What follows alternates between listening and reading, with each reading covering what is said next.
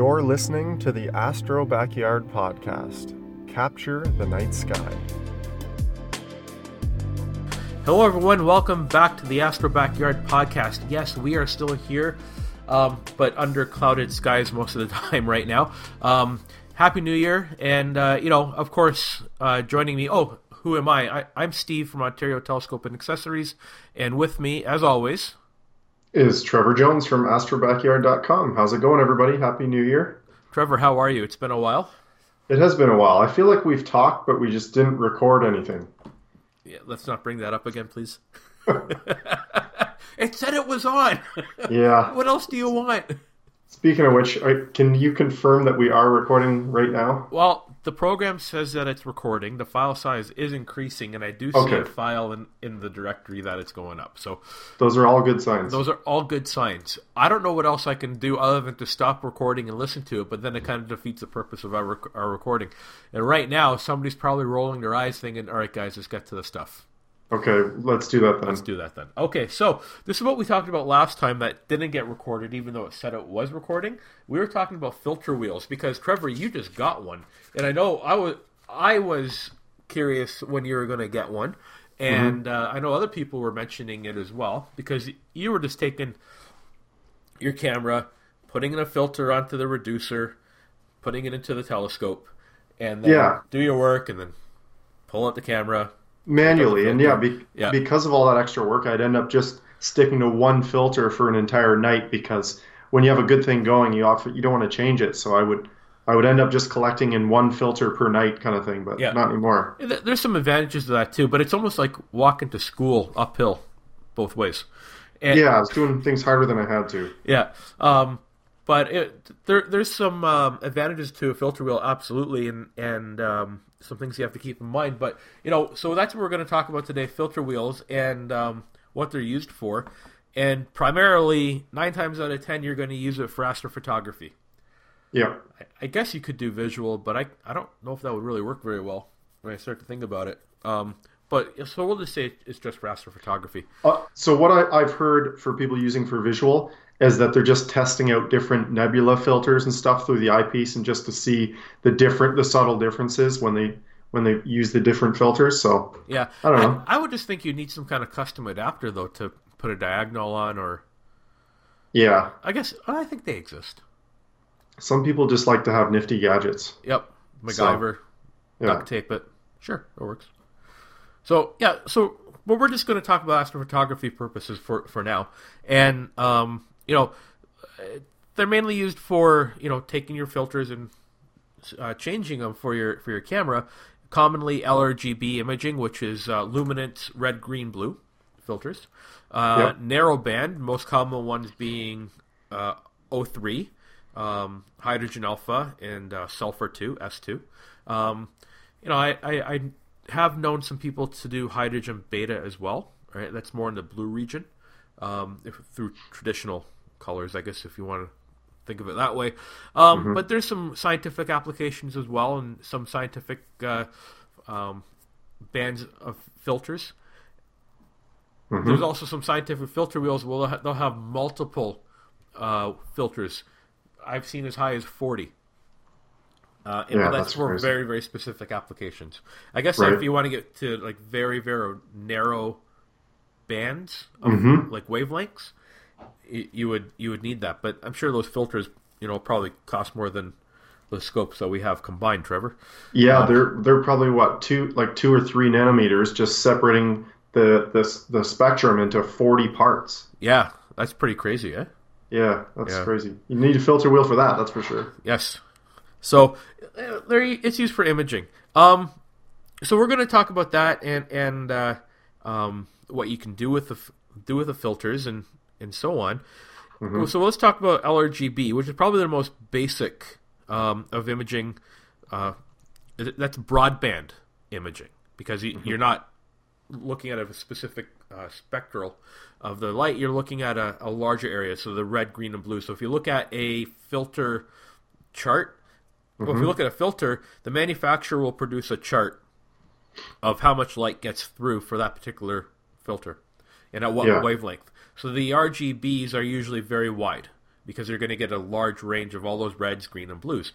And then you have the L, which is an IR cut filter, which should encompass the entire filter range of the RGB together, right? So you'll see commonly on a graph the three filters and then a darker shaded area around it, and that's usually the L filter.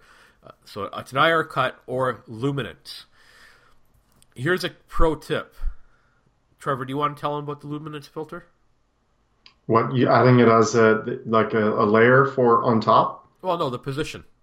Oh yeah, sorry, I forgot this. It's critical that the L filter is in the one position of your filter wheel, or it will. I think it will just instantly cloud over if it's not set in that position. It's a bad omen. You don't want to put the L filter in another spot. No, and I wasn't aware of that until Steve warned me. So, sure enough, my L filter's in the one slot. And do you have clouds? Well, I do anyway, but yeah, okay. It's January in Canada, so yeah, so it's normal. Yeah, totally normal. Nothing we could have done. Actually, it's supposed to be clear tomorrow night, eh? And minus 30. Not complaining. I'm just saying things have a way of not working in that temperature. I said clear. Like, what else do you want? Man, we're in Canada. It's true. Right? You put on a light jacket and go out and enjoy. I know. If I don't like it, I can just move. You just did move. Yeah, not very far. Not far enough. No, I guess not. So, getting back to filter wheels, there's two common types. Really two types. There's going to be the manual filter wheel, where you've got your filters loaded up, and you'll manually select which one you want. And there's some advantages to that. And then there's the motorized filter wheel, which has, well, like the name says, it has a little motor in it, and there's different ways of controlling that carousel that's inside, but it will index your filters to a different position that you tell it to be in. And this is really good when you want to automate your setup as well. You can use your software, tell the software which filter to use, and it'll go to that position automatically and start taking your images. And then once it's done, the number of exposures that you want, if you still have enough time throughout the night, you can tell it to go to the next one and continue on. So it's a really cool setup. We both have the same filter wheel now, Trevor. I have a Zagel filter wheel. You've got a couple. You've got the 2-inch now, right? Yep, the 5-position 2-inch. And the 1 1/4, I believe. And the 1 1/4, yep, which I have not touched yet, but I'll try out the 2-inch first. Yeah, I have the 36 millimeter one myself, a 7-position. Yep. And they are really cool filter wheels. They're made in Canada. They're all metal. But what I like about these wheels in particular is that they're super thin. They're only 19 millimeters or 0.7 inches. And that's important for a couple of reasons. It's nice and compact. With this particular wheel, there's no protruding part, so it's just 19 millimeters for the entire form factor. But it's important to have a thin filter wheel because you typically need to work out your back spacing. So, in case of imaging with a reducer, a typical reducer will have a 55 millimeter back focus. And then, what that means is you need to work from the last element of glass to the sensor. It has to be 55 millimeters. Right. The camera is automatically going to have some space in there. Typically, ZWO can be 6.5 or 17.5 if you use the spacer or not. QHY is 17.5. 17.5 is a standard back distance from the edge of the camera to the sensor. Yep, I was just looking at that stat on the Meade D-Sky Imager today. Right. That was it. Yep, 17.5. Yep. You got one of those cameras now too. Yeah. And you then need to make up the difference. So if you take 55 and you subtract 17.5, that means you need to make up 37.5 millimeters. I heard you punching into the calculator. I did this so pretty fast because if it was any other way, I'd still be thinking about it. No, me too. And so, knowing that we have 37.5 millimeters, we take the spacing of our filter wheel, pop it in there as well. Can you hear me hitting the keys? No, I didn't actually that time. Okay, good. So that gives us 18.5 millimeters. So we need to make up 18.5 millimeters in additional spacers. I'd rather have to make up more spacers than because they usually have more combinations they can deal with. Right. And 18.5 is pretty good. Rule of thumb, plus or minus a millimeter. So half a millimeter is not bad. I just have to make up 18 millimeters. So I'd use a 3 millimeter and a 15, and I'd be good from there. So that's why you want to try to have as thin a wheel as possible. And really, I think 19 millimeters is as thin as you could go practically, because you have the height of the filters inside that you have to contend with as well. So no one was more guilty of having the incorrect spacing between the camera and the flattener than me. And so Steve recently sorted me out with a bunch of adapters. So I'm ready for any situation, any spacing situation needed, along with the suggestion of getting one of those. What's that exact measuring device that you told me to get? It's a caliper.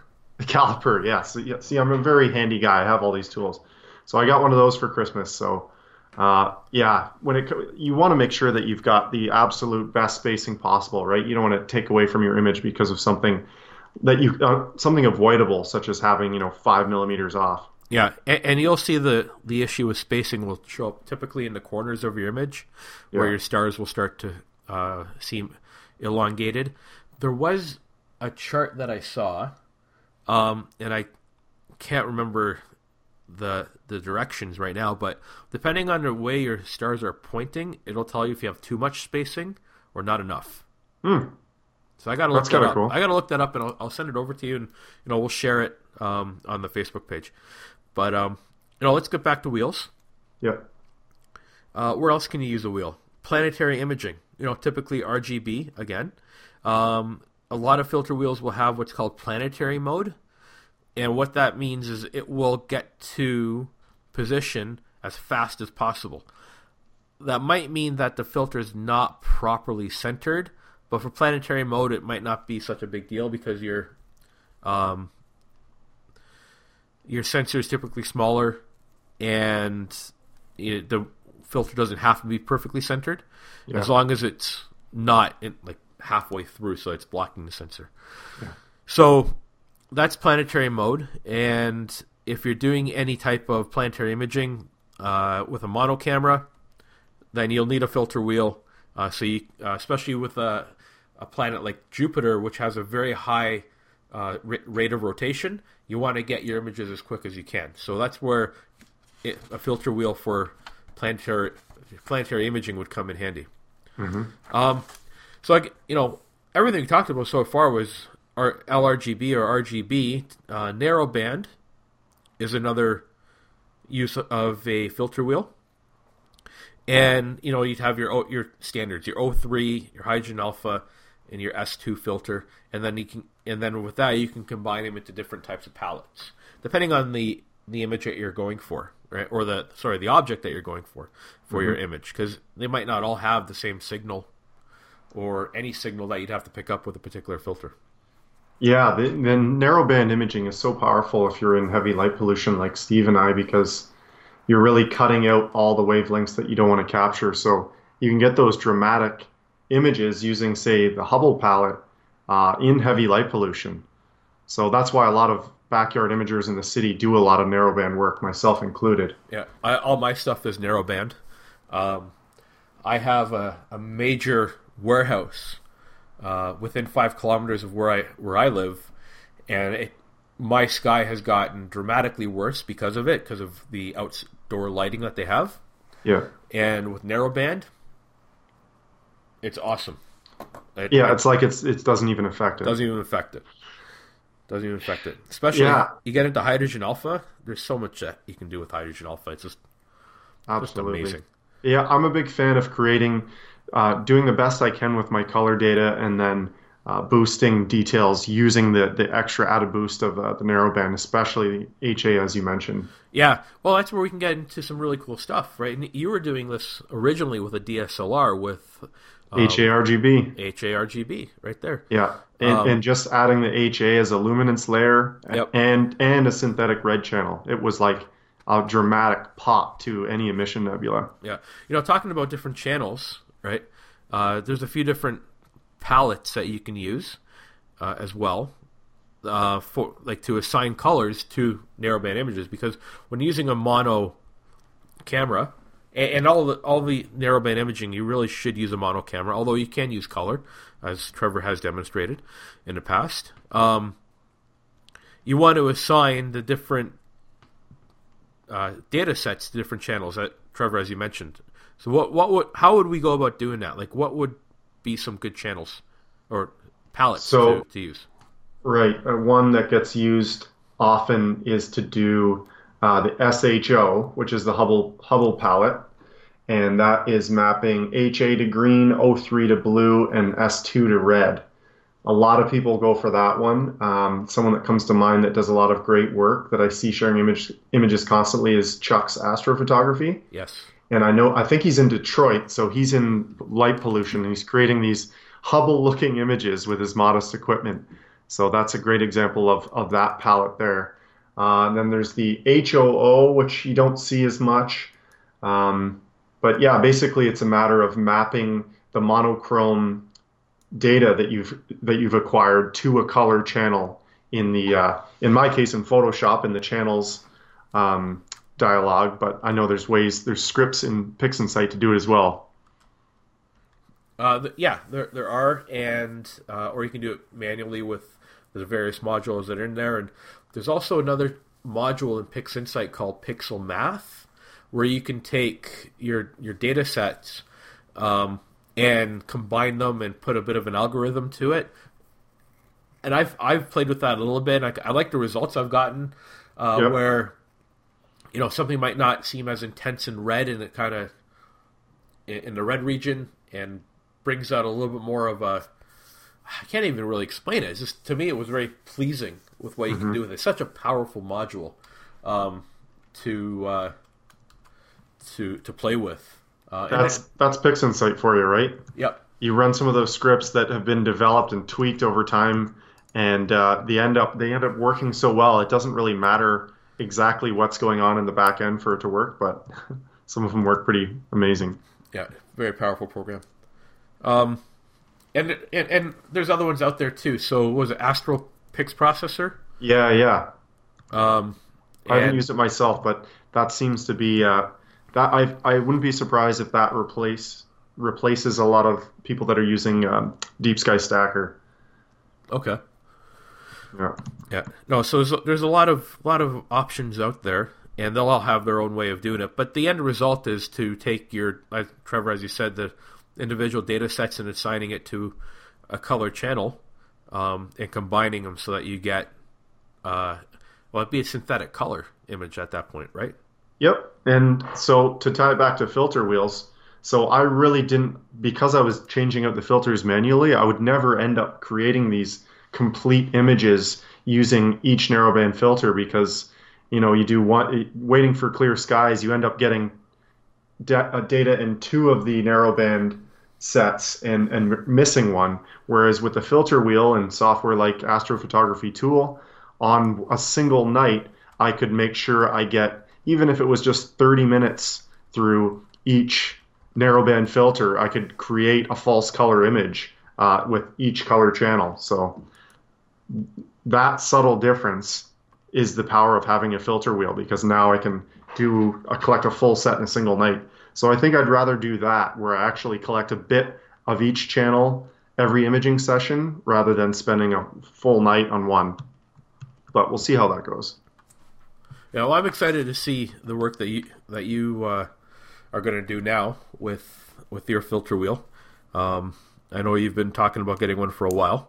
You've had the filters, so it's now a matter of just putting it all to action once we get a clear sky.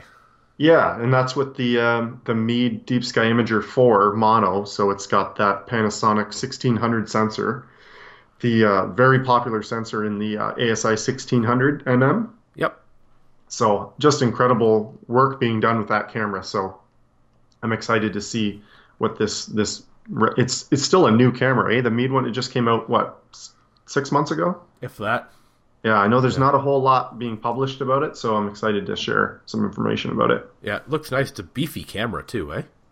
It's hefty. I was actually, writing about it today, and it's a very nice design. Like compared to some of the ones I've seen, it's just got that nice Meade blue rim around it, and they've actually spent some time really designing a nice looking camera. I think so.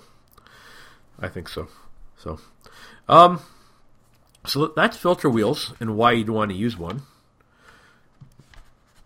And like I said, I enjoy mine. So if you don't have one, I would suggest taking a look at it if you have a mono camera and you want to make life a little bit easier for yourself.